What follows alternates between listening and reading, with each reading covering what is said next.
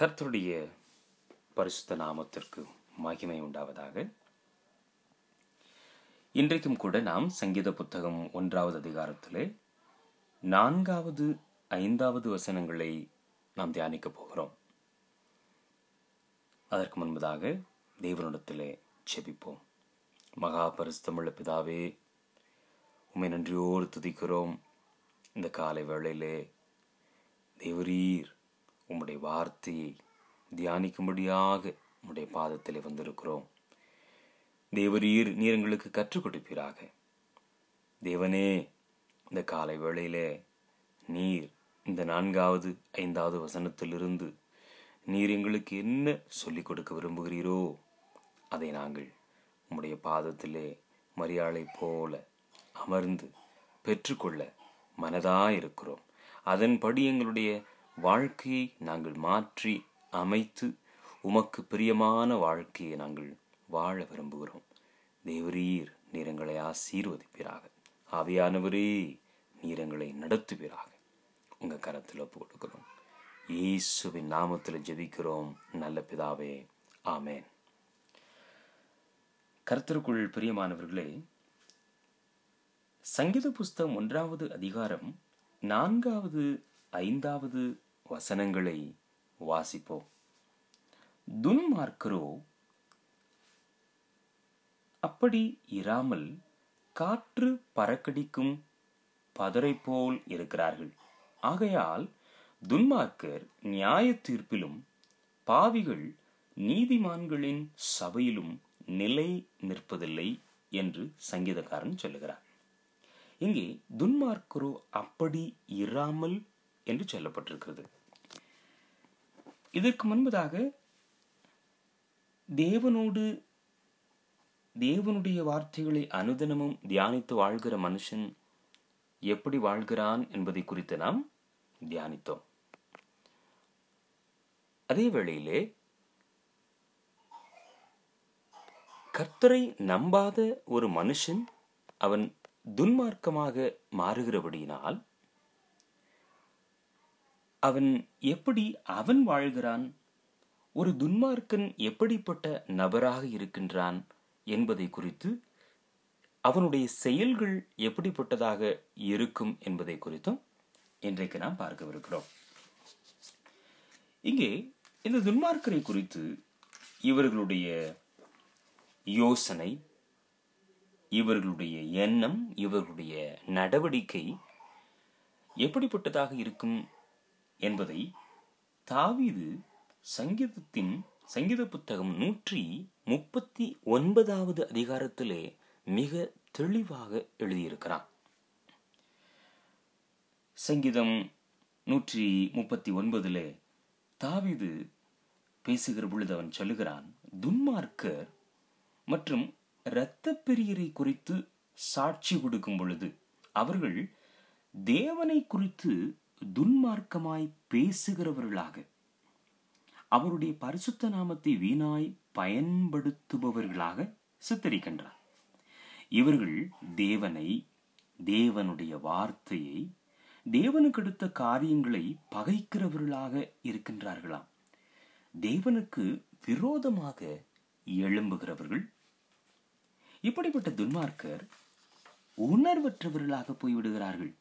தேவன் இருக்கின்றார் என்கிற உணர்வு இவர்களுக்கு இல்லை. இவர்களுக்கு நன்மையான வழிக்கும் வேதனை உண்டாக்கும் வழிக்கும் வித்தியாசம் தெரிவதில்லை. இப்படிப்பட்டவர்களுக்கு நித்திய வழி எட்டாக்கணியாக இருக்கின்றது. துன்மார்க்கனுக்கு தேவனுடைய நித்திய வழி முற்றும் மறைக்கப்பட்டு போகிறது.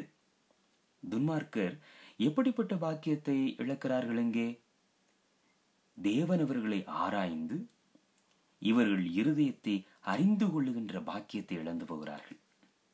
இவர்களை சோதித்து இவர்களின் சிந்தனையை அறிந்து கொள்ளுகிற பாக்கியத்தை இவர்கள் முற்றிலும் இழந்து போகிறார்கள். நித்திய வழியிலே தேவனால் நடத்தப்படுகிற பாக்கியத்தை இவர்கள் இழந்து விடுகிறார்கள். ஆகவே பிரியமானவர்களே, இவர்களுடைய ஆத்துமா கேட்டுக்கு போகிற வழியிலே தன்னை தொலைத்து விடுகிறது.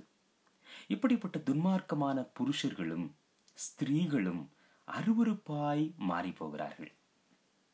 இவர்கள் தூங்கி விழிக்கும் போது தேவனண்டையில் இருக்க முடியாத அபாக்கியவான்களாக மாறுகிறார்கள். அதாவது ஒரு குழந்தை படுக்கைக்கு சென்று விழிக்கும் போது அது தன் தாய் அல்லது தந்தை அருகிலே இருக்க வேண்டும் என்கிற எண்ணத்தோடு விழிக்கும். இது குழந்தையின் பாதுகாப்பு உணர்வை அதிகரிக்கிறது. இப்படிப்பட்ட தெய்வீக பாதுகாப்பை, தேவ கிருபையை அல்லது காருண்யத்தை இழந்தவர்களாக இந்த துன்மார்க்கர் போய்விடுகிறார்கள். தேவனுடைய எண்ணிக்கைக்கு அப்பாற்பட்ட அவருடைய அருமையான ஆச்சரியமான ஆலோசனைகளை பெற முடியாத அபாக்கியவான்களாக துன்மார்க்கர் மாறுகிறார்கள். ஒரு மனுஷனை அவன் தாயின் கருவில் தோன்றும் முன்னே தேவன் அவனை அறிந்திருக்கிறார். அவனுடைய சாயலை அறிந்திருக்கிறார்.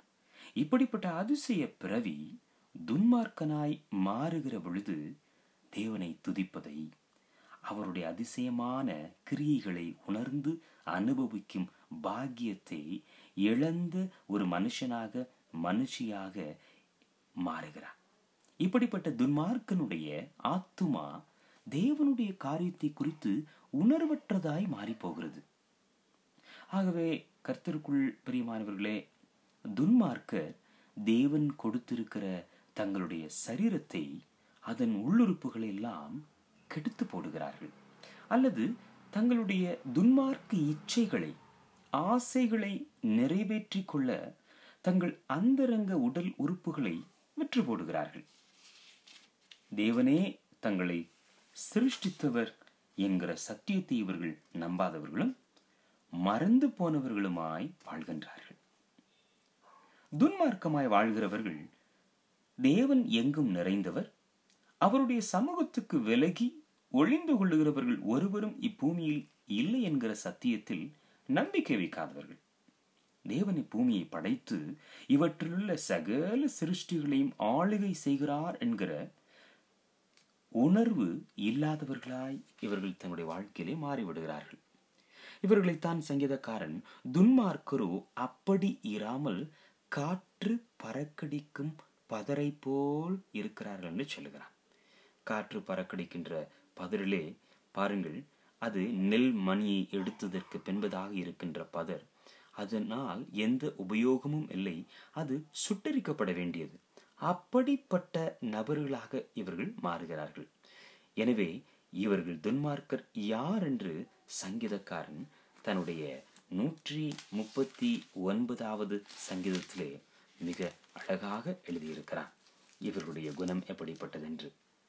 கடைசியாக சங்கீதக்காரன் பாருங்கள், அவன் எப்படி ஆரம்பிக்கின்றான். அவனுடைய சங்கீதத்திலே அவன் என்ன சொல்லி ஆரம்பிக்கின்றான் என்பதை பார்க்கின்ற பொழுது நன்றாக புரிந்து கொள்ள முடியும். கர்த்தாவே, நீர் என்னை ஆராய்ந்து அறிந்திருக்கிறீர். என் உட்காருதலையும் என் எழுந்திருக்குதலையும் நீர் அறிந்திருக்கிறீர். என் நினைவுகளை தூரத்திலிருந்து அறிகிறீர். நான் நடந்தாலும் படுத்திருந்தாலும் என்னை சூழ்ந்திருக்கிறீர். என் வழிகளெல்லாம் உமக்கு தெரியும். என் நாவில் சொல் பிறவாவதற்கு முன்னே இதோ கர்த்தாவே, அதையெல்லாம் நீர் அறிந்திருக்கிறீர் என்று சொல்லுகிறார். ஆனால் துன்மார்க்கர்களுக்கு, துன்மார்க்கமாக வாழ்கிற புருஷன் ஸ்திரீக்கு இங்கே சொல்லுகிறபடி தேவன் தன்னை அறிந்திருக்கிறார் என்கிற நிச்சயம் இல்லாதவர்களும் அவர்கள் பாருங்கள், அதாவது அவர்களுடைய உட்காருகிற இடம், எழுந்திருக்கிற, நடக்கிற அவருடைய நினைவுகள், அவருடைய பேச்சுக்கள் எல்லாம் துன்மார்க்கமாக போய்விடும். அதிலே தேவன் இல்லாதவராக அங்கே இருக்கிறார். இவர்கள்தான் துன்மார்க்க என்று சொல்லப்பட்டிருக்கிறது. ஆகவே பிரியமானவர்கள், இன்றைக்கு நாம் துன்மார்க்கர் எப்படிப்பட்டவர்கள், அவர்கள் யார், அவருடைய சுபாவம், அவர்கள் என்ன செய்வார்கள் என்பதை குறித்து மிக தெளிவாக பார்த்திருக்கிறோம். எனவே இப்படிப்பட்ட துன்மார்க்கமான வாழ்க்கைக்கு நாம் நீங்களாகி, இப்படிப்பட்ட வாழ்க்கையை விட்டு, இப்படிப்பட்ட சுபாவத்தை விட்டு தேவனிடத்திலே வருகிற பொழுது நாமும் தாவீதை போல, தேவனே நீர் என்னை ஆராய்ந்து அறிந்திருக்கிறீர் என்று தைரியமாக அவரிடத்திலே சொல்ல முடியும். தேவனே என்னுடைய உட்காருதலை அறிந்திருக்கதலை, என்னுடைய நினைவை, என்னுடைய பேச்சை, எல்லாவற்றையும் என்னுடைய வழிகள் உமக்கு தெரியும் என்று முழுவதுமாக ஆண்டவரிடத்திலே தங்களுடைய வாழ்க்கையை அவரிடத்திலே சரணாகதியாக ஒப்பு கொடுத்த ஒரு பரிசுத்தவான்களாக, பரிசுத்த வாட்டைகளாக ஆண்டவரிடத்திலே நாம் சொல்ல முடியும். எனவே ஜெபிப்போமா. மகா பரிசுத்தமுள்ள பிதாவே, இந்த காலை வேளையிலே சுவாமி, துன்மார்க்கர் எப்படிப்பட்டவர்கள் என்பதை கொடுத்து இன்றைக்கு நீர் கற்றுக் கொடுத்தீர். எனவே அவர்களைப் போல அவருடைய வழியிலே நாங்கள் ஆண்டவரை சென்று விடாதபடி உம்மை ஆண்டவரே நாங்கள் பின்பற்றி வருகிறவர்களாக தேவரீர் நீர் எங்களை மாற்றுவீராக. நீர் எங்களுடைய வழிகளை முற்றிலுமாக அறிந்திருக்கிறீர். நீர் எங்களுடைய உட்காருதலை, எழுந்திருக்குதலை, நினைவுகளை, பேச்சுக்களை அறிந்திருக்கிறீர் சுவாமி.